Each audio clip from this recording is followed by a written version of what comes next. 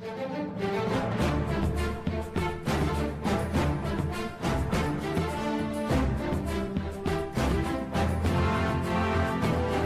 welcome to the One Piece of the Puzzle podcast where we discuss One Piece series and other random shit. It's your boy Karl with... Pakilala mo kayo guys. It's your boy Argel. So, ayan, the three of us again, we have this podcast. Yun nga, we discuss random One Piece shit lang. No? So, actually, marami ng backlog sa i-upload namin sa Spotify. Pero, ayun. Sana, puta, ma-edit na natin at mailabas na. Anyways, for the past few weeks or for the past episodes na nirecord namin, topics namin mostly revolves around not much on the not much on the chapter reviews, but we have what we call as our Top 5 beatdowns. So, ginagawa lang namin dito for top 5 beatdowns. We pit each other up. Yung mga top 5 choices namin. So, syempre, kanya-kanyang opinion yan. Ano yung pinakamaganda ron sa particular top 5 topic na yun. Diba? Top 5 devil fruits. Top 5. Ano pa ba yung iba natin? Nakalimutan ko iba eh. Isa lang ba yung nagawa natin? Strongest cruise. Top 5 tsaka worst. Worst pala. Top 5 worst devil fruit. Yun. Pinakapangit. So, yun. Wala naman tamang sagot dito. Walang maling sagot.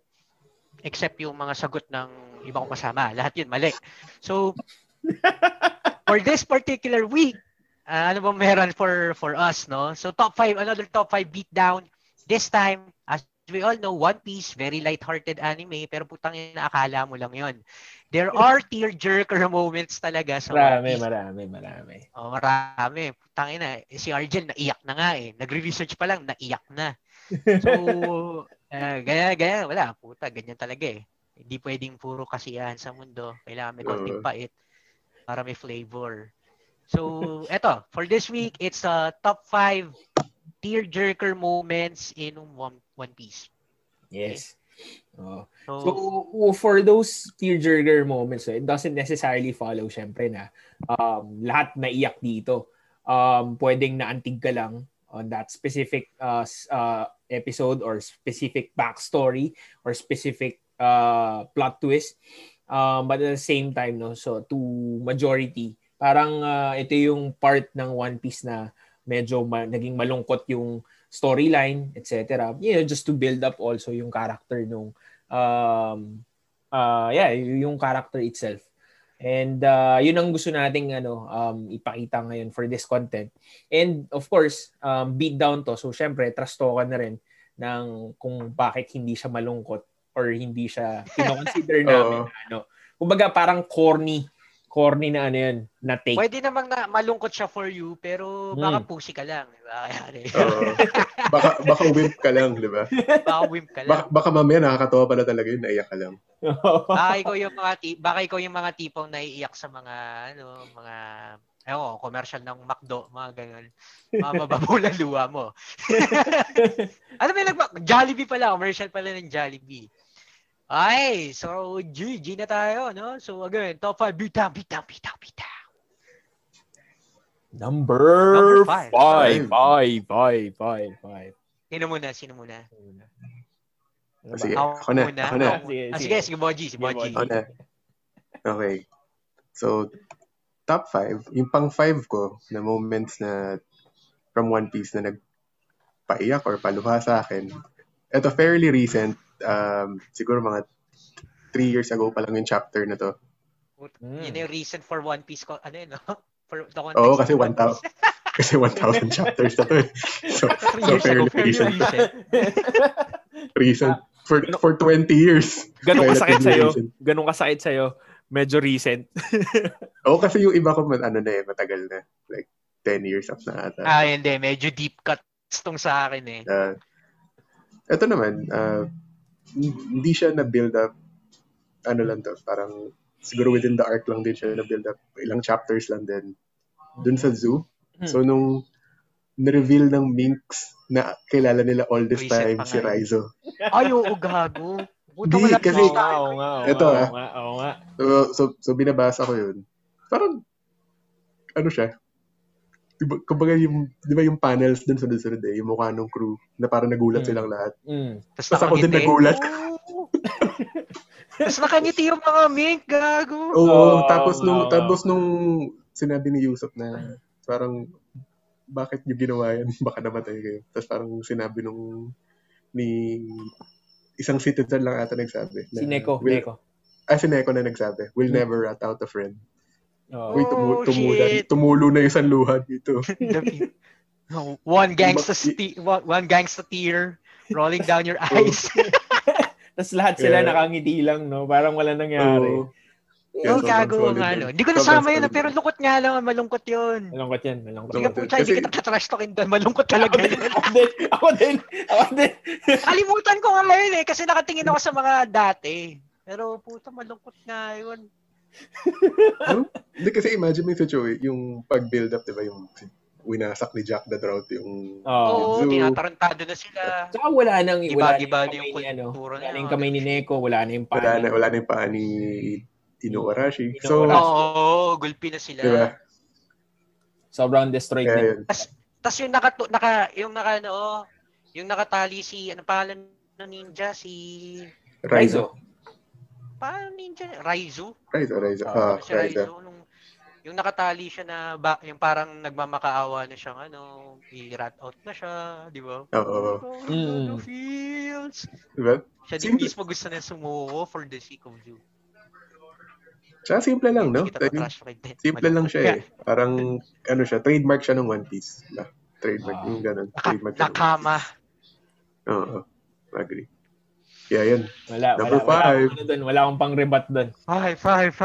Ako din, malungkot yun. Hindi ko naisip yun, pero... Ako din, hindi ko naisip yun. Magaling yung take. Hindi ko naisip yun, pero top 5 na yun. Sa'yo, Argel, ano top 5 mo? Ako, number 5. Ako, number 5 ko, ang story nito, isa to sa mga unang episode na napanood ko rin. As in, yung sa live, yung sa mismo, yung animated. Ito yung part na kung matatandaan niyo yung unang inintroduce na si Captain Bodjie. So, kung natatandaan niyo yung aso doon, si Shushu, naalala niyo ba yun? Yung aso na... yung cuts, pero ano pa yan, yung nasunog, may nasunog yan, di ba? Yung pet store. Naalala niyo yun? Nakalimutan ko yung sino yung... Hindi mo na naalala yun, Bodjie? Hindi, okay. Tagal na nun eh. Yun ang hindi na fairly recent. 20 years ago. Hindi, sino yung isang tao ni Dalawa pa lang sila nun eh. Sino yung isang tao ni Bodjie na na may lion? Di ba, yun? Hindi ko lang pangalan niya, pero... Basta bago si Alvin. Lalo ko yung tinutukoy mo. Yung isa yung nagsi-circus-tricks, di ba? Yung long hair na parang... Tapos yung isa yung parang may lion. Yung parang siyang trainer nga. Tapos, yung lion na yun, naghahanap siya ng ng food. Tapos sabi niya lang, parang kinumad niya na kainin mo na yung buong pet store.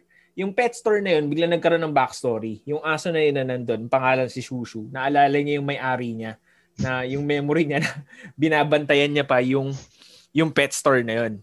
So, sinasamahan niya magdala ng food, sinasamahan niya magbuhat ng kariton, ganun, or magtulak ng kariton. Tapos, hanggang sa namatay na lang of old age or maybe of sickness, yung owner. So, kahit ba matagal nang patay yung owner, yung aso, nandun lang. Pinapakain siya ng mga citizens ng town na yun. Kasi, out of respect na wala na nga nagpapakain dun sa kanya, sa dog na yun. And alam nila na nandun lang yun just to guard the pet store. Although alam na nung aso na wala na yung owner. So, anong nangyari? Fast forward, nandun na nga yung tauhan ni Bodjie. Tapos, kinarnay niya na si Shushu.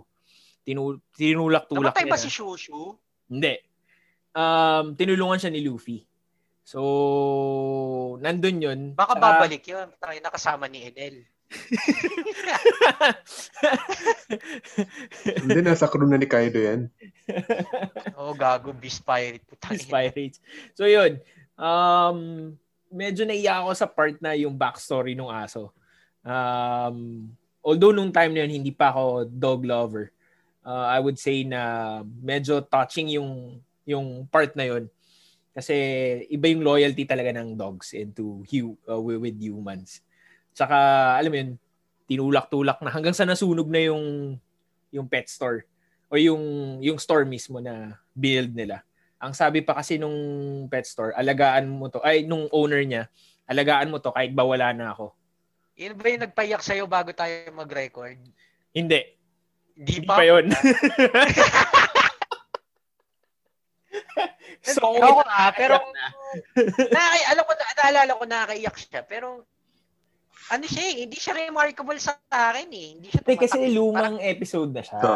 I would say na lumang episode na siya. Hindi mo siya yung tipong top of mind. Baggy pa lang kalaban eh. Baggy pa lang. I must say na, ayaw ako mag-pass ng judgment, pero siguro papanoorin ko to, yung scene na yun after ng natin. After nito.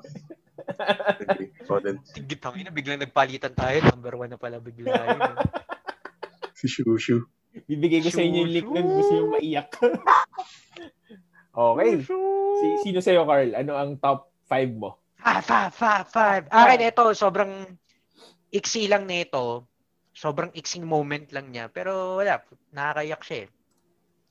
Ito yung scene na pinagsasapak ni Dadan si Garp nung namatay si Ace. Di ba tayo na deep kasi yung parang syempre si Garp naman parang may kita mo na di ba nagpapagulpi na lang siya kay Dadan, tapos nakikita mo yung pain kay Dadan kasi bakit anong ginawa mo kay Ace? Bakit hindi mo siya tinulungan? I hate you. Ganon, mga ganong shit. Tapos si Garp naman parang wala, nakatunga lang siya. Parang, tapos nakalimutan ko sino sumigaw nun eh. Parang si Makino ata. Yep, Makino. Si Makino, di ba, na parang can't you see he's hurting kasi apo niya yun. Tapos torn siya between duty as a Marine and his love for his adopted grandson. Di ba? Pucha. It's a very short moment. It's actually a very short clip. Pero it pulls your heartstrings eh. Ewan ko, mas nakakaiyak sa akin pag yung mga character na na deeply rooted sa yung even before the infamy of the Straw Hats, yung mga pag may mga eksena kila Makino, kila Dadan, basta yun, medyo nakakaulol siya for me. Yun yung top 5 ko. Siguro for some, maiksi lang kasi siya pero iba-iba naman yung kumukurot sa puso natin. 5. Parang wala rin akong masasabi doon kasi medyo nalungkot din ako doon sa part. Nalungkot siya. Hindi, pero kasi pero hindi ako naiyak doon. Ito kasi yung kaso doon. Nung namatay si Ace, alam mo yung mga reactions ng mga tao nung nalaman nila na namatay si Ace, nakakalungkot na rin siya eh. Parang yung kay yung nalaman nila, anong pangalan nito? Sila Yusop. Yung, I need to go back to Luffy. Ace just died. Yung mga ganon. Mga nakakaiyak na moment din yun eh. Pero, ewan ko, sobrang yung particular na scene na yung kay Dadan, hits me in the feels talaga. Hindi, tsaka so yun yung number 5 ko. Yeah, I agree with you on that part. Kasi yung sa part lang din na yun na sila yung kumaga kino-consider na family nga talaga ni Ace. Outside of the Whitebeard Pirates. Ano ang top 5 mo, Bodjie? Wala pa tayo nagkakapare-pareho Tsaka ang hirap mang beatdown. Oo nga eh. Parang in-invalidate mo yung feelings ng isang tao. Ang hirap mang beatdown. hindi ko mabash kasi si Shushu may aso ako eh. Aso yun eh. Oo. Tapos yung kay Dadan, di ba? Oo. Saka hindi mo marusunan, hindi katulad nung mga devil fruit. Basura naman talaga yung iba. Alam mo yun? Ito kasi medyo siya eh. Mas subjective siya eh as compared to the other topics ng beatdowns natin. Malungkot. Gagong hirap mamili ng nakakaiyak sa One Piece. Ang dami pala. Marami nga eh. Saka so far wala pang umulit, di ba? So this is something. Wala pa. So ano yung sa atin si Yung kay Bodjie Shushu, yung tsaka Dadan. Yep. Sa Zoo. Try Zoo. Sige, ano number 4 mo, Bodjie? Number 4. Number 4. Ito. Number 4, right after, before the time skip. Chapters before the time skip. So, umiiyak ba din si Luffy? Kasi nga, diba, nawala si Ace. Si Ace. Ano to? Yung kay Boa Hancock na? Hindi pa. Hindi mo kasi doon, di ba? Hindi pa. Hindi. Time skip pala, no? Time skip. So, ito yung pinaalala siya na wag mong bilangin yung nawala. Bilangin mo yung nandyan pa. Kanina, saan yun? Hindi ko maalala yun. Si Jinbei nagsabi sa kanya yan. Yeah. Yung Karl, ito yung time na... nasa submarine sila nilo? Hindi. After na nun. May mga bandage na si Luffy, tapos sinusuntok-suntok niya yung buong forest or yung mga trees around him. Tapos, nando si Jinbei, parang tigilan mo na yan, huwag ka na magwala or something. Parang, hindi ko maalala yan. Tinutulungan siya ni Jinbei na pagdaanan yung grieving process na in a way na wag mong isipin yung mga nawala. Bilangin mo yung mga nandyan pa. Yep, pinandyan pa. Tapos, yun na. Tagalog dub ba yan? Underrated. Natatandaan ko yung part na yun. Hindi ko talaga ma-recall. Hindi siya... Ayun nga, yung kagaya sabi ko kanina, nung namatay si Ace, ang daming feels nung yun eh. Yung particular event, ang daming feels, ang dami mong may isip na pa, nakakalungkot yung mga reaction ng tao dealing with grief. Pero, hindi siya tumatak masyado sa akin. Okay lang, sige. Akin tumatak siya kasi ito yung part na ito yung parang isa din sa siguro character development nga din ni Luffy to make him more stronger, na isipin niya yung crew member niya instead of yun yung nawala niya. So, tsaka ito na yung parang pinnacle nung sunod-sunod na failures niya, diba? Kasi natalo siya kay Kuzan. Tapos, ano pa yun? Kay Kuma. Tapos sa pag-iwahiwalay sila. Din siya kay Magellan, sa Marineford. Tapos hindi niya na-save si Ace. Sa Marineford, actually, bini-beatdown siya nung lahat nun nandun eh. What? So, tagal nga niya batukan nun, no? Kaya, yun eh. Parang, for the first time, ito yung, okay, hindi niya na-save kahit na alam niyang malakas siya. Wala. So, yun yung nangyari. Kaya, yun yung pang number 4 ko. Vulnerability. Yeah, that's a good pick. Hindi ko talaga maalala. Pero, sige. Di ka kasi fan. Argel, Di ka kasi fan, Karl. Wala kang kwentang fan, Karl. Weather fan. Casual lang ako eh. Casual.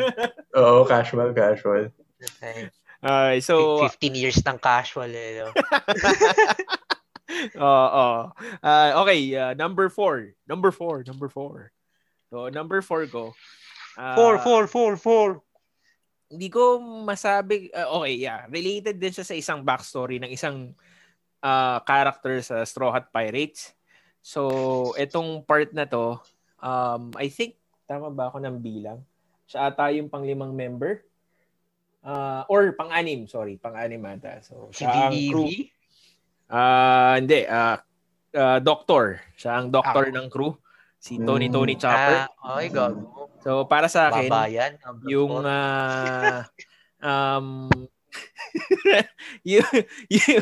mo i-distract, Karl. yung tearjerker sa akin na part doon is yung pag-bloom na nung cherry blossom. Kasi matagal nang pinapatunayan ni Dr. Hiluluk yun. Hiluluk or Hiruruk, whatever. Oo. Yung ginawa niyang pink yung snow, yun ba yun? Oo, yun. Yung ginawa niyang cherry blossom. Yung yung snow. Parang gusto niya nga patunayan na parang magbibigay ng cure yun sa buong island nila or sa buong town. And yung part na yun kasi... Ano nga ba pangalan ng island nila? Nakalimutan. So nakalimutan ko na rin eh. Drum Island. Drum. So yun, yung part na yun kasi pinakita din yung backstory na alam mo yun, si Dr. Hiluluk yung talagang tumanggap kay Tony Chopper, na hindi lang siya tanuki. You know, siya yung talagang tumanggap kay Tony Chopper. Saka siya pa yung nagturo ng medicine.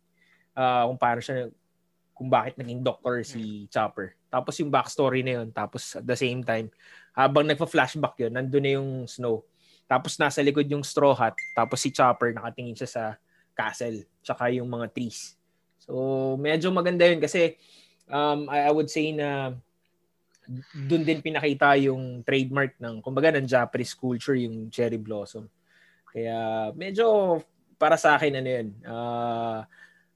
tearjerker yun kasi Tearjerker. Yung iyak din ni Chopper nun medyo nakaka-apekto. Para sa akin. Nakadagdag siya. Ang cute kasi niya no? Iyak siya. Tsaka first, kumbaga first siya sa character na talaga siya yung animal na nagkaroon lang ng siyang hayop. Nagkaroon lang siya ng talaga, devil fruit. So yun, that's my number 4. Dalawang animal related sa'yo, Argel. Si Shushu, pati si Chopper. Oo nga, puta mga pampaiyak yung pets, gagi. Subukan mo trastokin yun. Pero, na akin mababa yun. Hindi, pero, hindi yun yung moment na nagpaiyak sa akin dun sa drum. Iba-iba. Pero I get what you mean. Kasi, nasa listahan ko din yan. Yung hindi nagbayad si Ace dun sa restaurant, naiyak ka ba dun? Yung alin? Nag-eat and run si Ace dun sa Drum Island restaurant. Yung ba yung nagpayak sa Alabasta? Ay, sa drum pala yun. Sa drum yun. Hindi ko na malala yung part na yun, ha? Hindi, nag-eat and run din siya sa Alabasta. Mahilig siya mag-eat and run, eh. Hindi, may kinalaban siya sa scrub doon, di ba? Si Smoker. Ay, sa Alabasta. Tama. May galit mo kung Bodjie kay Smoker, no? Trademark na natin yun. So, bukod kay paghanap kay Anel, meron ako laging one punch kay Smoker. Mga subtle jabs. Yun. Top 4 mo na yun, Argel. Yun.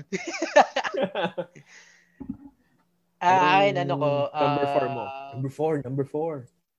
Sa akin, number 4. 4. Number 4 ko sa Bodjie of Archipelago na arc, yung pinagsasampal sila isa ni Kuma. Oh. Yung pinakalat sila. Tas ang malala doon, medyo stretched out yung pang-uululu sa atin ng part 9 eh. Kasi gagi, isipin mo yung hinahabol sila pa isa-isa ni Kuma. Tapos that feeling of helplessness kay Luffy, natangina wala kang magawa, iniisa-isa yung crew mo. And ewan ko, basta yung pinaka tearjerker na moment sa akin doon, yung sigaw niya yung Robin na Luffy! Yung parang siya ata yung huling sinampal kasi. Siya yung huli. Tapos, maganda yung camera. Yung mukha, yung itsura ni Luffy na gago na ubos crew ko, wala akong nagawa. Yan, same yung feeling, same yung sabi mo kanina kay Jinbei na yun nga, parang yung vulnerability ni Luffy. It was clearly shown there. Tapos yung kay Robin naman, kakatapos lang nung nito eh. Yung magkalapit parang, lang yung Ennis Lobby, di ba? Fresh lang yung Ennis Lobby ng arc eh. Tapos itong arc na to, tapos sumasaklolo na naman si Gago. Lungkot sa akin noon. Oo nga, hindi ko na-connect yung part na yun, ha? Malungkot, siya. Eto kasi yung problema kay Robin eh. Yung mga moments niya, sobrang few and far between. Parang ngayon lang ata medyo buo-buong sentence. Ngayon na siya nagkaroon ng 2 panel na bida siya ngayon.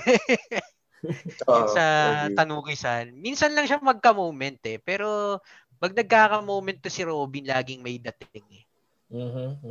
Eto yung kasama yun, itong part na to. Okay. Yun, number 4, sa Bodjie Archipelago. Okay. Paghiwa-hiwalay. Pagpapakalat sa kanila ni Kuma. Paghiwa-hiwalay. So far, wala pa pareho. 4 and 5 na yun, ha? Wala pa. Pero tingin ko naman yung number 1, pareho to. Feeling ko may magpapareho. Ay, gago hindi. 1 or 2? Hindi. Ay, ba na? Okay. Hindi ko dito. Alam ko yung number 1 niya eh. Yun nga yung Yun sinasabi ko kanina before we started this, na yun yung obvious choice na number 1. Pero hindi eh. Tingin ko nakasama may isa pa eh. Posibleng may umulit sa atin sa top 2. Or basta sa top 1. Para sa may akin. umulit. Sa akin lang. Tingin ko. Okay. Anyway. Basta alam ko yung top 1 niya. Feeling ko alam ko yung top 1. Yun yung obvious na moment na yun yung ano eh. Oo. Yun yung una ko tinatanong. Mas may nakakaiyak pa sa akin kasi. Okay, so anong top 3 mo, Bodjie? 3? 3. Okay. 3.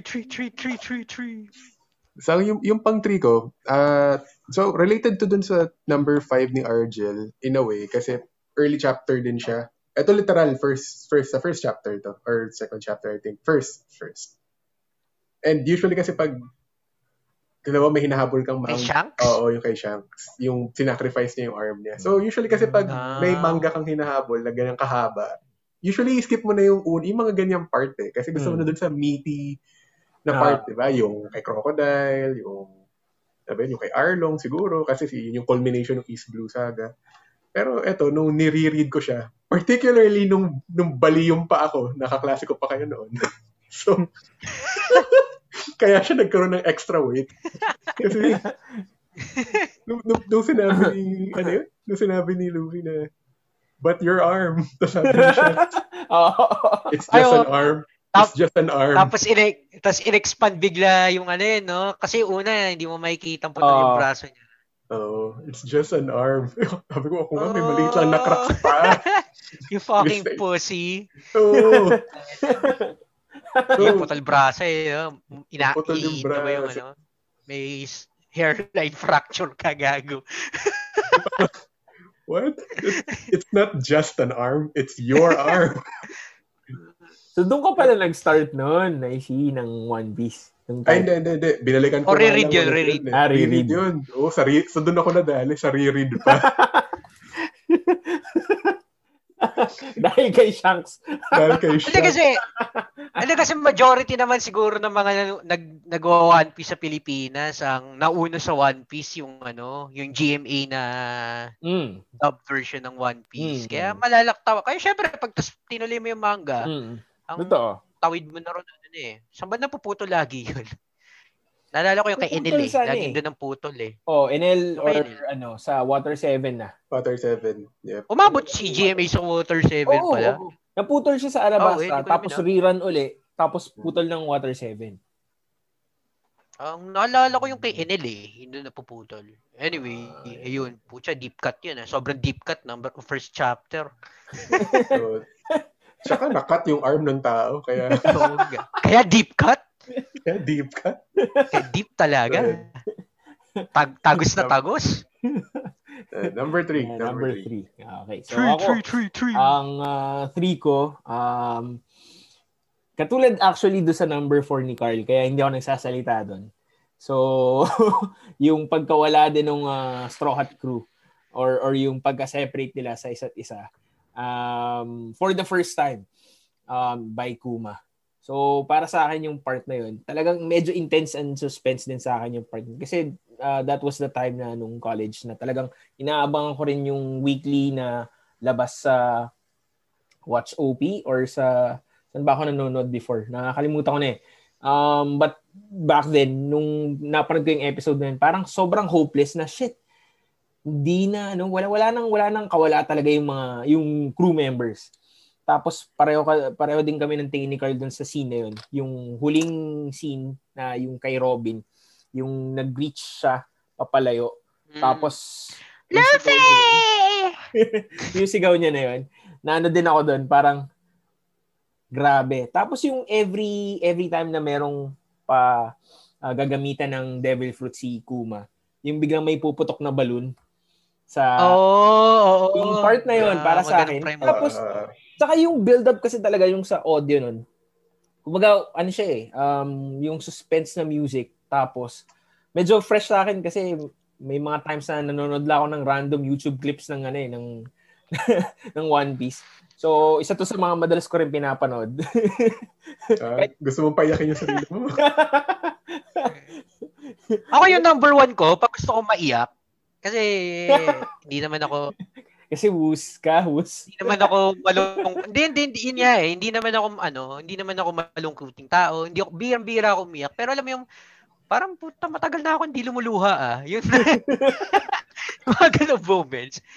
Ay, yun na, it's either manunood ako ng Forrest Gump o papanoorin ko yung number 1 ko. Yun yung ginagawa ko. So yun, yung part na yun, nung lahat talaga, kasi una ko kagad na identify nun si Frankie, yung alam mo yun, na wala ng cola, yung nakaganon na yung buhok. Oo. Tapos alam mo yung nag-utos na talaga si Luffy na tumakbo na kayo, Tumakbo na kayo. tayo. So, tsaka yung kay Brook, kasi kabago-bago lang niya noon. Tapos wala pa. Wala ka pang eksena masyado, gagi. Uy, nasiwas ka agad ni Kuma. Kasi yun yung unang arc niya after Thriller Bark So parang unang arc niya yun tapos time skip agad. Ipuprove mo pa lang yung worthiness mo sa sa crew. Technically, pwede nga siyang hindi na bumalik nung time skip kasi wala pang attachment. Diba? Oo. Kasi dito na lang ako. Yun nga kaya akong iisipin mo, diba? Para maging musician na lang ako dito. Yun nga parang diba parang he risked his his life and limb yung kay Brook na para sa relationship na yun nga, hindi naman sobrang develop. Pero kudos kay Brook, di ba? Puta, loyalty. Yung, lalo na yung sa Cake Island. Oo. Loyalty yan. MVP rin sa Cake Island din eh. So yeah, anyway, that's my top 3. Number 3. Okay. So, anong number 3 mo, Karl? Okay, number 3 ko, Usopp versus Luffy.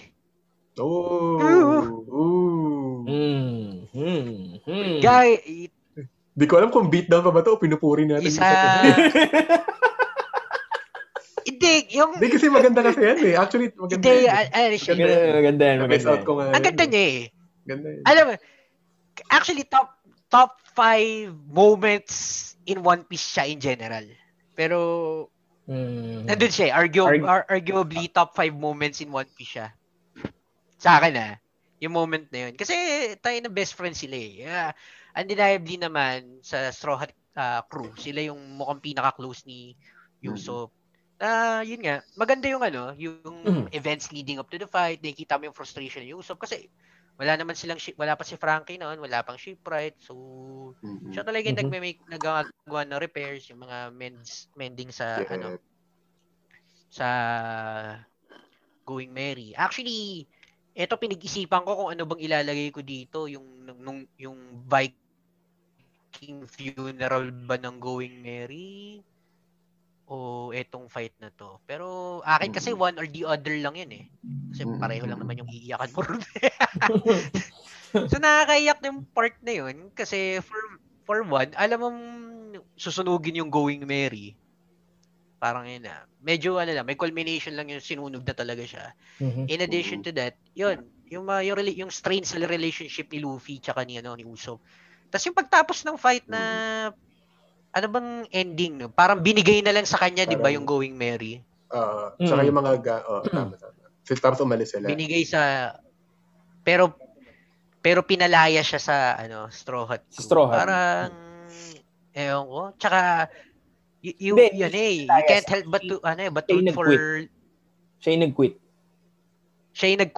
Oo, siya yung tapos dadalhin niya yung Going Merry, parang gano'n. Yan.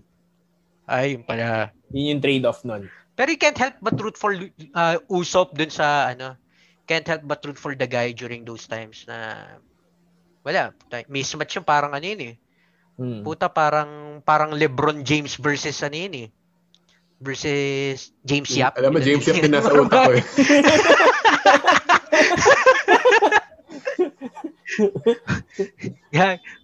eh. Parang ganun yun nangyari. Parang, alam mo, mismatch. Pero, ewan ko, basta nakakaiyak yun. Yung nakakaiyak yung leading up to the fight, nakakaiyak yung fight mismo, nakakaiyak nung post-fight, nakakaiyak even yung culmination wherein na sinunog na si Going Merry. So yun, yung top 3 ko, Usopp versus Luffy. Tsaka, siguro to add to that, Karl, yung build-up kasi doon na parang si Usopp dinadoubt na yung fit niya sa crew kasi nga mahina siya, diba? So, Sakto, ginulpi pa siya ng Frankie family nun. Diba? Tapos Makes sense. naninira lang siya ng bulok na itlog. Mga ganun lang. Oo. Hindi, tsaka ang parang pinakagamit niya na talaga doon yung mga dial na galing pa sa Dial. galing pa sa kila Enel. So, Kaya for him ilang to arcs challenge Luffy, na-defunct na, wala nga na ngayon. Wala nang dial ngayon eh. No? Wala na. Wala na ba? Yun yung wala naubos na. Naubos na nung mismong sa arc na yun. Yung dial. Hindi, tsaka, yun yung akala ko nga, parang yun yung magiging, yung back then, akala ko ito yung major power up ng One Piece eh. Yung pala, magiging haki pala. Pero back then, akala ko dial. Kasi di ba yung power up ni Nami, dial din yun, di ba? Yung dial din yung weather, ano niya, ano naman yung weapon niya na yun. Basta yun, nakakaiyak. Pero yun, to add lang din dun sa part na yun. Nagustuhan ko yung part na if we're going to expound din dun sa part na yun, yung after na mag-leave si Usopp sa crew, kung matatandaan niyo ito yung part na nasa isang room lang sila ni Zoro, yung the whole Straw Hats, tapos nakita ni Sanji nagpa-practice si kung pababalikin ba. Oo. Nagustuhan ko yung part na yun kasi talagang nandun yung sinabi ni Zoro na alam mo yun, sinabi ni Usopp yun na mag-quit siya. So siya dapat ang lumapit sa atin. Wag tayo yung lumapit sa kanya para tanggapin siya. Gustuhan ko yung part na yun. So I must say na okay din yung pick na ni Karl. Maganda rin yun. Nangyari sa beatdown natin, puro pinupuri na lang yun. Ano to? Pat on the back? What a change of pace. Tayo na, character development natin. Edit ko na lang umpisa. Tanggalin ko na yung part na yun.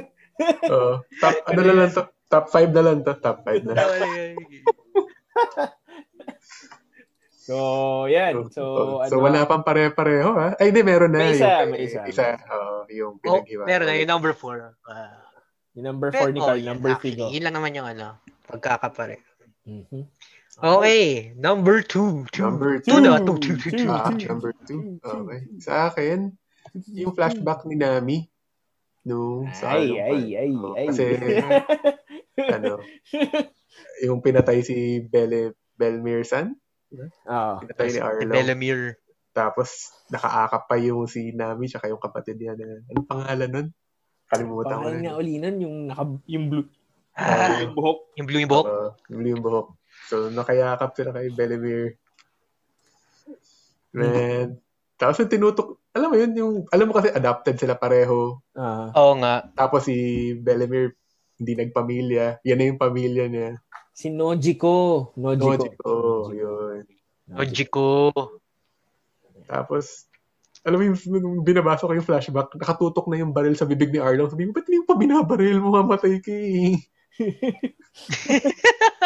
Diba? So, nakalungkot lang kasi, parang... deep cut din yan, Oo nga parang hindi ko nga siya masyado ganun ka maalala. Pero parang nare-recall ko few instances. Kung may part akong may iyak dun kay Nami. Nakakayak naman talaga yung itong anong mga arc yun? Anong tawag sa arc? Arlong Park. Arlong Saga. Arlong Park. Arlong Park. Ayun. Pero ako yung naiyak ko dun yung yung sinaksak ni Nami yung tattoo niya. Yun. Kasi pinilit niyang sumama. Kasi nga, pinatay yung mami niya. Tapos, sumama pa siya dun sa pumatay. Tsaka, it gives a lot of context din kasi kung bakit ganun si Nami na mandarambong siya. Doroboneko. Pero hindi ko na masyado ma-recall kasi medyo tagal na nga. Pero yun yan. Basta alam ko nakakaiyak yun. Na din yun. Parang isa din nga yun sa syempre, kumbaga, tearjerker moment nung saga na yun. Kumbaga yung backstory din ni Nami. Saka I agree. Nare-recall ko somehow yung part na yun yung tinutukan ng baril. Mas lang talaga sa akin. Mas tumatak lang sa akin yung pagsaksak ni Nami dun sa Arlong na tattoo. Tapos gusto ko yung Jolly Roger. Anong tawag doon sa Ano Jolly ba? Roger ng Arlong? Arlong Pirates ba yun? Arlong Pirates. Arlong. New Fishman Pirates? Hindi ba yun? Hindi. New Fishman ba sila? Yung New Fishman, sila Hoddy Jones yun eh. Yung Fishman Hoddy Jones Pirates, pala yun. sila Sila Tiger, Fisher Tiger. Sun Pirates yun, yung kila Ay, Fisher. Sun Pirates pala yun. Sun Pirates. Sun Pirates yun. Ay, sorry, tama ka, Karl. Fishman Pirates nga sila. Fishman Pirates, tapos New Fishman sila Hoddy. Hoddy Jones. Gusto ko rin yung part na yun, yung kay Nami, yung sinaksak niya yung restback na eksena. Ay, oo. Yung pinigilan siya ni Luffy. Yung got you, bitch. Tapos ginanon na siya, tinakpan na siya ng sombrero. Tinakpan siya ng straw hat. Kaya magaling. Gusto yung part na yun. Maganda. Yun yung Yung walk papuntang Arlong Park. Ganda. Oo. Intense. Hindi siya sobrang nakakaiyak. Mas nakakaiyak naman talaga yung backstory. Pero, ano yun? Yung leading event doon, awesome. Cool shit moments yun ng One Piece. Yep. Trademark. Yep. Okay. Ano ba tayo? Number 2 na yun, no? Number 2. Ano yun kay Bodjie? Yung number 2 ni Bodjie? Yun, yung kay Nami. Kay Nami. Ayun. Sino na ba? Si Argel. Argel. Ayun. Number 2. Number 2. Another backstory na naman of a member of Straw Hat Pirates. I would say kung wala si Jinbei, siya ang last member, no? So itong kay Brook, para sa akin. Lungkot nga nun. Para sa akin yung Binks Sake or Binks. Yung kanta niya, yung kumakanta siya mag-isa. Yung part no. Yung part na yun para sa akin. Yung sa barko na yun, para sa akin naging Titanic yung feeling. Kasi sa Titanic, 'di ba, parang kung matatandaan niyo isang scene doon na parang pinili na lang ng ibang musicians na magtugtog na lang na habang yung iba sinasalba nila yung sarili nila. Ito naman, alam na nilang mamamatay sila. Kumbaga, one by one, mamamatay sila. Pero sige, tugtog na lang tayo. Total, naman tayo, musician naman tayo. Di ba, sila? Rumbar Pirates. Rumbar. Tumugtog sila. Tapos hanggang sa paisa-isa na lang may mga natutumba.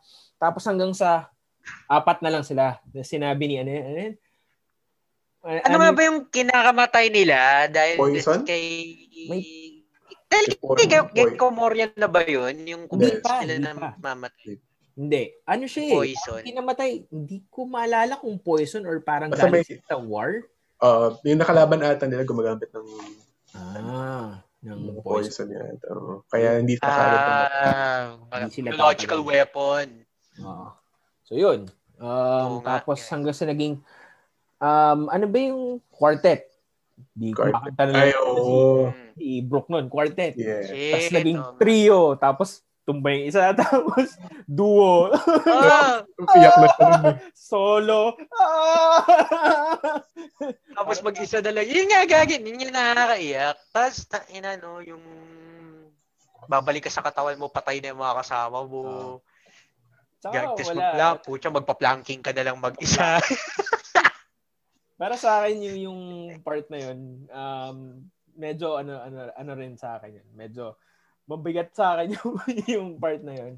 I would say I wouldn't actually I can't recall kung talagang naiyak ako ng part na yun, pero ang bigat-bigat sa akin ng episode na yun. Mabigat nga siya. Pag nakikita ko si Brook, minsan naalala ko pa rin yung part na yun. Yung part na yun ng life niya. Bukod kay Laboon. Kasi para sa akin, isa pang nakakayak din yan. Yeah. Na inuuntog nila. Yun kay Laboon. Yung pag tinayin mo kasi yun, pag nakulik-tahay na kaya pala, tagal naghihintay ni Laboon. Patay na pala lahat. Hayop na yan. Di ba? Isipin mo, parang gago. Pwede naman nilang balikan ngayon, di ba? Hindi. Pwede naman nilang balikan. Technically, pwede nilang balikan si Laboon eh. Hindi nga babalikan lang nila during this journey. Hindi. Kunyari ito you mean for one, wala naman silang hinahabol in terms of... I see. Hindi. Eto, kahit, tingnan mo sila tignan mo lang sila Shanks. May puta, nakatambay pa dun sa isla nila Luffy di ba? May mga idle time. Ito kasi sila Luffy, go lang ng go lagi. Forward. Pero sa totoo lang, wala naman talaga silang linear sila masyado sort of. Hindi sila bumabalik sa pinanggalingan. Sort of. Ako party inisip ko lang na yun nga, pagdatay mo siya ay labun, extra sadness siya Pagbalik niya, buto na lang yung makikilala niya. Marirecognize niya pa rin kaya si Brook. Oo, pag tumugtog yun ng Big Sake.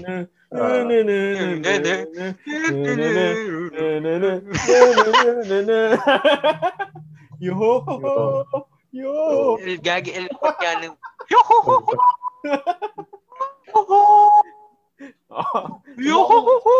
Beatdown yun.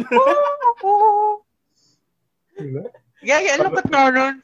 Parang napakasamang tao pag binitdown mo. Ang dami kasing good picks Ang daming good picks. Kaya, alam mo yun, ang hirap talaga pumili.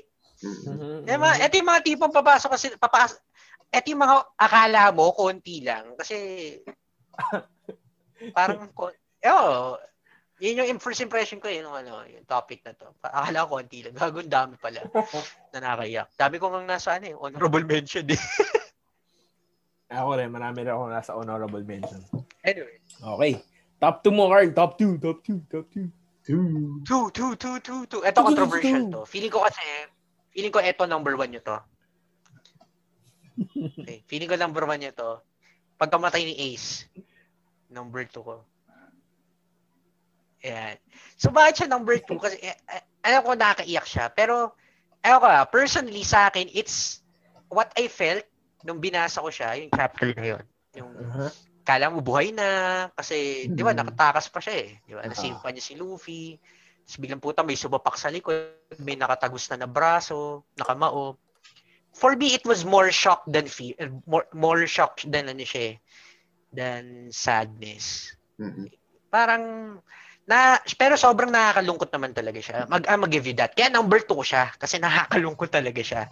Hindi ko lang siya magawang number 1, kasi, yung ruling emotion nung binasa ko yun was more was more shock, was more surprise than actual sadness. So yung mga nakakalungkot na person, yung mga yung si Garp, puta, pigilan nyo ako, papatayin ko yung hayop na yan, yung mga ganung moment. Tapos sobrang defeated ni Luffy. Yung mga alam mo mga milestone na, if there's one milestone na event talaga sa One Piece, yun naman talaga yung death ni Ace tsaka yung death ni Whitebeard. Pero ayun.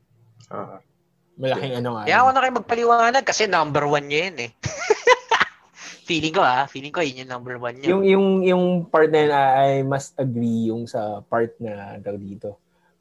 Yung surprise talaga nung part na yun. Kasi, na nag-full force na lahat ng White Pirates. Even nga yung, alam mo yun, yung mga flags under the hood. Alam mo, makakarali na no? Oo, talaga. Full force na Tapos, nakalaya na nga si Ace Tapos biglang, ganun pa. Anong ginamit niya ni Admiral Sakazuki doon? Anong attack yun? Yung Fist of Love. Hindi. Fist of Love. Hindi, yung parang magma something, basta yung parang may aso. Shot to the heart. Pero may aso nga yun. Fishushu yun, Fishushu. Red Shushu. Red Shushu. Bago siya pala yung owner ni Shushu. Nabuhay pa pala siya. Nagmarin lang. Labo. Okay. So, recap tayo bago tayo number 1. Bago mag-number 1 ni Bodjie. So, recap tayo. Mag-honorable mentions pa muna tayo bago mag-number 1. Pwede. Pwede. Oo, pwede. Sige, pwede. Pero quick na lang. Kahit wala nang pampakilig. Pero sige, recap muna. Recap. Okay. So, ano yung 4 mo, Bodjie? Ano yung 4? 4 na una sa'yo? So, yung una, Minx protecting Raizo. Shit. Jinbei reminding Luffy na nandiyan pa yung crew niya. Shanks sacrificing his arm. And yung Nami flashback. Okay, alright. So ako ang number 5 ko, Shushu defending his owner's shop. Number 4, Choppers. Papanoorin ko ayaw kay Shushu. Cherry Blossom and Dr. Hiluluk's Drum Island. And number 3, Separation of Straw Hat Crew. Shabondi Archipelago. Number 2, Brooks Bink Sake. So, yung backstory ni Brooke. Okay, so Karl, ano ang recap mo? Okay, number 5, the Dan punching Garp nung namatay si Ace. Mm-hmm. Number 4, separation of the Straw Hat Crew. Mm-hmm. Okay, kaya wali-wali sila. 3, Usopp versus Luffy. Tapos number 2 ko yung namatay si Ace. Mm-hmm. Mm-hmm. Okay. Sige, una ako na kayo sa honorable mention. Quick, ano lang to? Rapid fire lang. Rapid fire. Sige. Rapid fire. Pero pwede mga a few sentences lang. Sige. Para depends okay. Para refresher lang. Refresher. Honorable mention ko na una. Yung iba kasi sinulat ko pero nabanggit niya na eh. Ayun. Yung una yung pagkamatay ni Fisher Tiger. Mm-hmm. Kasi tangina racist pa rin siya hanggang dulo, gago. Na sino ba yung sasali sa si Koala, di ba? Yung mga dapat magana sa kanya. Sasalin na siya ng tayo di niya kaya, gago. Nakayak yun. Tsaka yung yung scene yung backstory ni Robin. Yeah. Na puta inubos yung Ohara. Yung mga scholars. Sobrang ikot nun. Tapos yun, nakayak siya. Lalo na yung sama ko na rin yung sumigaw si Robin ng I wanna live! Yung sa Baudi. Sa Ennis Lobby. Tapos sinunod yung world government flag. Nakakayak din yun. Sa Baudi to. Ennis Lobby. Nakakayak yun. Pero mostly yung backstory ni Robin. Tsaka yung nangyari sa kanya pagtapos. Yung namatay yung nanay niya. Tapos palipat-lipat siya ng ng pirate crew. Pinutugi siya. Nakakayak. Yun yung mga honorable. Tinatago. Yun yung honorable mentions ko. Dalawa lang. Yung ba nabanggit niya na eh. Okay. So ako, ang honorable mention ko, nandun na rin, nabanggit ni Karl. Ako particularly, yung sa part ni Nico Robin, saying goodbye kay Vice Admiral Jaguar de Saul. Yung Derry Shishishi. Iyak ako noon. Kaso pinatigas siya ni Kuzan. So yun. Next yung kay Sanji when he left Barati. Yung part na sinabihan siya ni Blackleg ni tinataboy siya. Sabi ni Zeph. You will catch be careful, you will catch a cold. Bigla lumingon si si Sanji tapos nagpasalamat siya kay Zeph. Tapos umiyak yung umiyak yung buong Barati. So, yun. Tapos, honorable mention din. Medyo marami rin sa akin to. Yung pag-goodbye kay Vivi. Yung X. Yung X mark. Yung X. So, yun. Yung death of Ace at saka yung death ni Whitebeard. Lalo na yung part na lol. Akala ko number 1 yung death ni Ace. Mine, not. It's not mine. Kasi mas shock siya mas shock siya sa sadness eh. Siguro kala ko gagawin yung sa death lang ni Ace, siguro somehow I saw it coming. Medyo nagulat lang ako sa part ng kung paano siya namatay. Yun lang yung talagang sa akin. Teka, death and of Ace tsaka ni isa mo? Whitebeard. Kasi yung part ni Whitebeard na yung nare-recall niya yung ba't mo gusto magkaroon ng pirate crew? Yun. So, tas yung sinabi na I just want a family. So, para sa akin. Yung flashback niya. Yung flashback, yeah. Tas yung family na yun pala, nasa maling family din siya dahil it turned out na member pala siya nila Kaido, nila Big Mom. Maling family pala yung binuntahan niya nung una. Pero yun, magandang flashback yun sa akin. Siguro last ko yung honorable mention Dami mo putang, iakin ka gago. Last ko na dito yung kay ano. Dami honorable mention. Yung kay Nami, yung sinaksak niya yung tattoo niya. Na-mention na kanina eh. Ako sama ko na rin. Isa lang yung dadagdag sa honorable mention. Yung kay ano, yung kay Corazon, yung namatay siya. Sad shit din yun eh. Sad shit nga yan. Sad shit din siya. Sinarado niya na nakangiti. Oo. Pero yun yung nakangiti. Ngayon ko na-realize nakangiti siya na matay eh, no? Si Corazon. Tapos technically, ano siya, world noble siya eh. No? World noble. Puta. Ano kaya connection ng Will of D with the world nobles? Ba't pareho silang namamatay ng nakangiti? Although siya pa lang naman ata. Tama ba? Ha? Siya pa lang, no? Siya pa lang yung world noble na namatay ng nakangiti. Nakamangiti. Baka naman mga rebelde tong Will of D. Anyway, for another topic yan. Sige, sa'yo, Bodjie. Ano yung mga honorable mentions? Honorable mention, related kay dun sa Barati arc. Yung flashback ni Sanji tsaka ni Redleg. Jeff, yung hindi kumain eh. Yung kinain yung paa. Kinain yung paa. So, sorry, touchy ako sa mga lower extremities eh. Pinabalian ko na. Nasa mo rin ba yan ng bali yung buto mo? Oo, yes. Nagre-read ako nun eh. Tsaka yung sinabi niya na, yun? Yung binigay niyang pagkain kay Sanji, yun na pala yun. Di ba plano siyang patayin ni Sanji? Para nakawin yung pagkain niya, yung pala yun na lahat yun. Kasi yung malaking katabi ni Zeph doon, puro mga bato lang. Puro ginto. Ginto, hindi pala bato. Ginto. So, sinacrifice niya yung pagiging pirate niya. Treasure. Tama, treasure. Grabe, oo nga. Honor, Zeph! Tsaka, nabanggit, actually, yung mga binanggit niyo, yun. Yun yung parang biglang naalala ko. So, akin yun lang yung honorable mention ko, yung kay Sanji siya kay Zeph. Although gusto lang dagdag, napansin ko na yung kay Corazon tsaka yung kay Ace, hindi ako masyado nalungkot kasi may nangyayaring mas malaking bagay after nung flashback kasi, look forward mo yung laban. Like, di ba yung flashback ni Corazon parang hindi ka makapokus sa iyak eh. Oo. Pero actually, kung basahin mo siya on its own, malungkot siya. Totoo.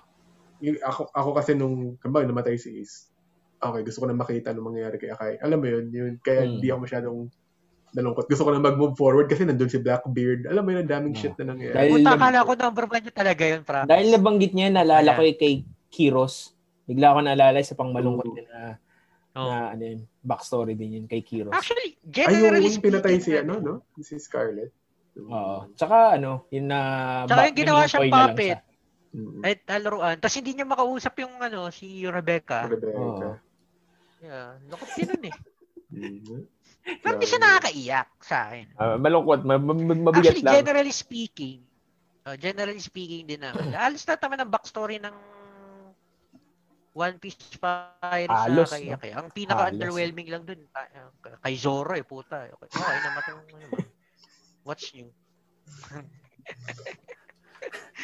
Yun yung pinaka-underwhelming. Queen na? Ba yan o Queen? Ewan. Kushina. Hindi tangin sa Naruto yung si Kushina eh. Kuina.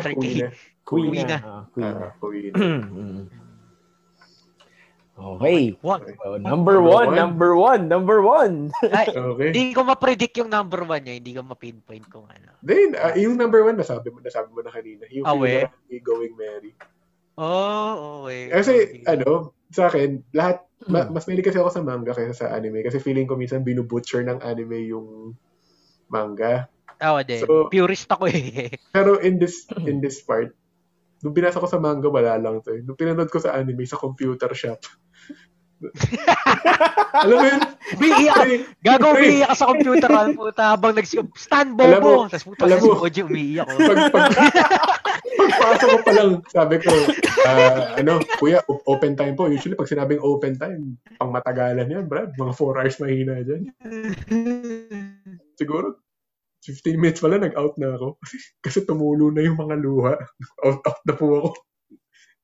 Mag-dota to ng bigatan. Grabe. Kasi, yung mabigat kasing scene doon yung nagkakalap na sila. Tapos, nagpaalam na si Luffy. Tapos, sumagot yung spirit ng barko. Gagawin sa kompiteran.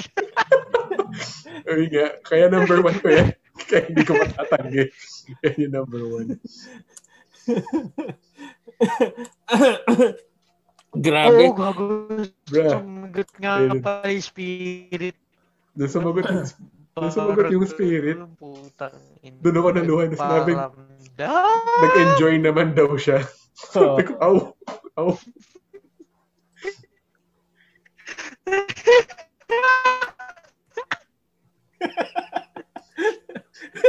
Bro, magdodota pa ako nun eh. Hello.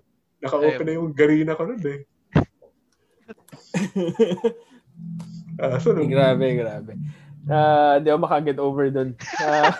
Sa computer shop. Argel, anong ano mo? Number 1. Actually, pareho lang kami ni Bodjie. Gagi, yun yung number 1 nyo. Nakakala ko talaga kay Ace. Ako lang pala nalista ng landas. For some reason,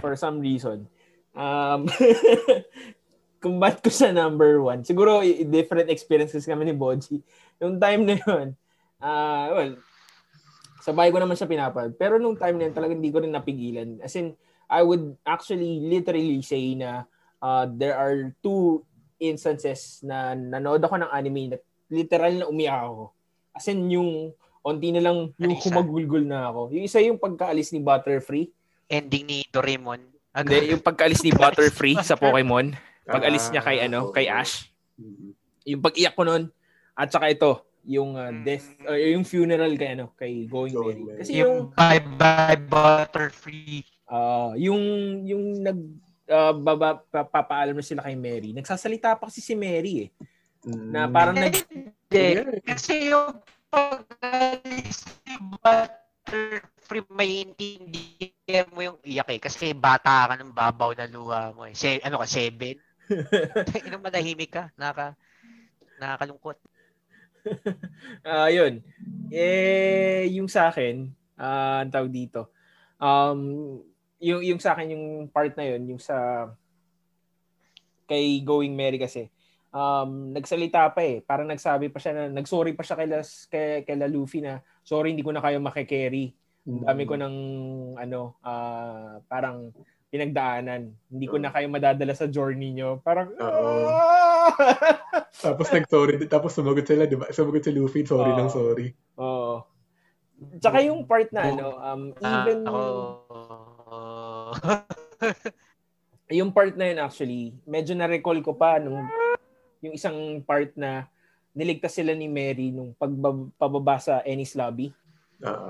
Yung parang may tunog, tapos nakita ni Usopp na tumalon kayo, meron pa tayong isang crew member. I'm not sure kung si Usopp ba yung nagsabi nun, basta tumalon kayo. Usopp.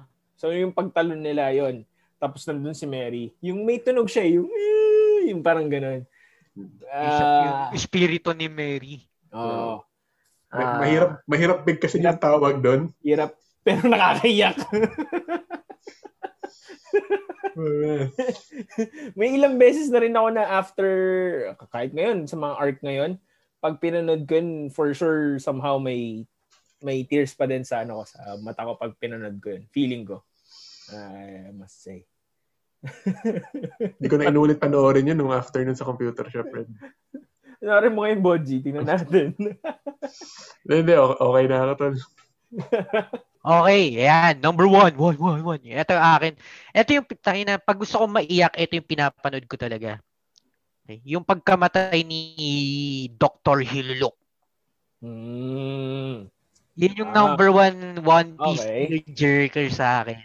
Hindi yung, ang nagpaiyak sa akin din sa Drum Island arc, hindi yung Cherry Blossoms, yung namatay si Dr. Hillock. Kasi tayo na, basta yung sa akin saddest backstory ever talaga yung kay Tony Chopper na puta, sinisipa ka naman. Di ba, guys, nakakain ka lang naman ng devil fruit, biglang tinaboy ka ng mga reindeer. Alam mo yung puta, blue na nga ilong niya. Ano pa siya, reindeer na tao pa siya. Tapos yung trinay niya makibagay sa mga tao, ano naman siya, Mukha siyang monster. abominable snowman naman siya. So, alam mo, pinagtatabuyan siya ng dalawa, tapos kinupkup siya ni Hiluluk. Very fresh sa memory ko to kasi madalas ko siyang pinapanood pag gusto kong umiyak. Yung mga sequence lang na yun, yung pag-build up ng relationship nila ni Hiluluk, na may sugat si Tony. Kasi binaril siya, di ba? Kasi kala nga, ano siya, Yeti siya. Binaril, tapos nagubad pa si Hiluluk, na I'm not out here to hurt you. Gusto lang kitang tulungan. Tapos parang gusto kong panoorin yan. Na siya, parang naging tapos biglang tinutulong. Alam mo yun, yung journey niya na nagalit siya sa tao kasi pinagbabaril nga siya. Tapos parang naging anak siya ni Hiluluk. Alam mo yun? Tapos yung kahit sa pagtangin, pareho silang tinataboy. Di ba? May kasama rin siyang itaboy. Ang ganda na build-up na yun nung relationship nila. Tapos ultimately, nakalimutan ko na nangyari kay Hiluluk nun Nalason ba siya? Ano ba yung nalason siya definitely, yun yung kinamatay niya. Pero nakalimutan ko, may sakit ata siya noon, no? Kung bakit yung naghahanap si Chopper ng medicine kasi tas namatay kasi ang bobo niya kasi di ba yung Jolly Roger nito ni Hillock yung bungo. Tapos may cherry blossoms. Tas ang ibig sabihin daw ng bungo, akala niya ay parang life, parang life akala niya kasi life. Kasi 'di ba, yun nga yung sa cherry blossoms, akala niya yung pag may bungo makakagaling. Hindi niya alam na poison pala yun. Poison. So, nag-research siya.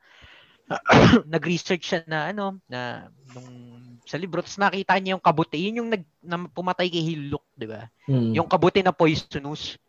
Tapos yung naalala ko talaga yung eksena na yun, yung dinadrag ni Tony Chopper yung sarili niya kasi inatake siya ng wolves. Para hanapin yung very rare na kabuti na yun. Tapos present niya yung isang maliit na kabuti na yun kay Hiluluk. Oo, ito yung mag-cure sa'yo. Tapos hindi niya alam hindi niya alam lason pala yun. Tapos ininom naman ni Hiluluk, gago. Tapos sabi, you've done a great job, Chopper. Tangina. Tapos sinugod na lang hinihilok, namatay siya. Gago, ang lungkot nun. Sobrang lungkot nun. Kasi isipin mo, na, imbis na makatulong ka, nagulpi ka na nga, pinatay mo yung tatay mo. Oh, shit! Mabigat nga yun. Ano yun? Mabigat yun. Tearjerker, yung entire,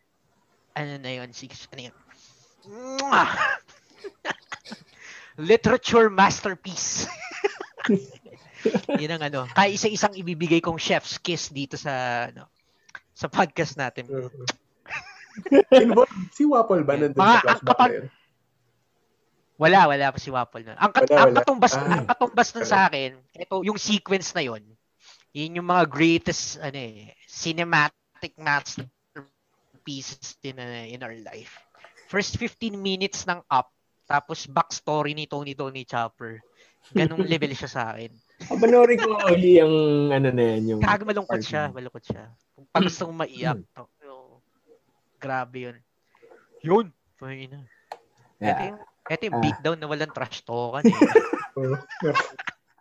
Agree na rin ako Kasi kasama top 4 ko yung sa Cherry Blossom kay Chopper Ganun kalungkot yung buhay ni Chopper. Nakakaiyak siya pero mas malungkot yung backstory ni Chopper kasi ang dami niyang pinagdaanan Parang kung sa mga backstory, parang siya yung pinaka, ewan ko. Siya yung pinakamalungkot ang backstory. Sobrang sa sa Straw Hat. Sila ni Robin. Ang malungkot. Yung kay Yusuf kasi parang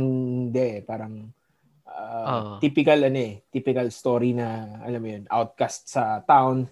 Na sinungaling, gano'n. Tsaka based kasi siya sa The Boy Who Cried Wolf. Kaya gano'n ka-original.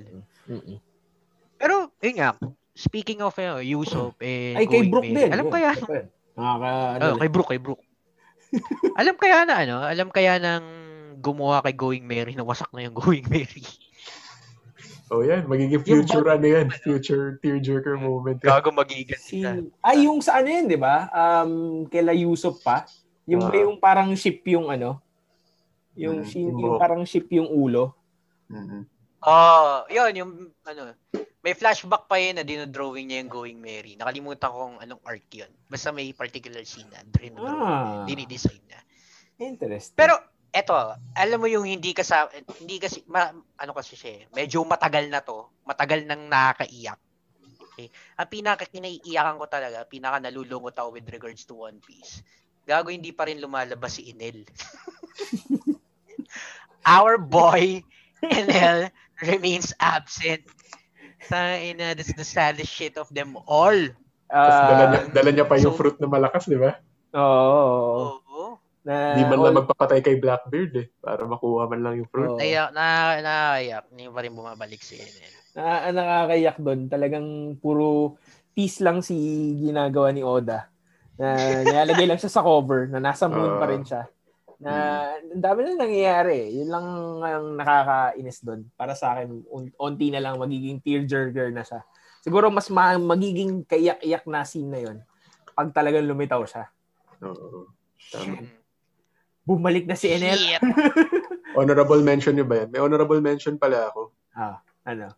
So after nung dagdagan mo na. After nung Enies Lobby, parang nag-zoom out ulit sa nangyayari sa mundo, di ba? Tapos, pinakita si Smoker. May dinidis na pirate. Sabi ang hina. So, sabihin, pre, yan na yung huling diss mo kasi sa susunod, ikaw na yung mahina eh. Talaga hater kayo. Smoker, no? Si Smoker tsaka si Enel yung ano natin eh. Sila ang public enemy. Tsaka si Enel. Okay. Nakakaisang oras na ba tayo? I guess that's it for the episode that we have today, no? So, actually, tagal din natin hindi nakapag podcast. Mas matagal na tayo hindi nakakapag-upload. Dami na nating backlog. So, ayun. Sorry. Argel, baka naman. Ito na yung beatdown. Alright, so, ito na yung beatdown. So, again, guys, this has been your One Piece Puzzle podcast with Karl. Bodjie. Practicein natin. Kailangan, one month wala eh. Okay. Nawala. Okay. Karl, Argel, and Bodjie. Thank you guys. Tune in for our next podcast.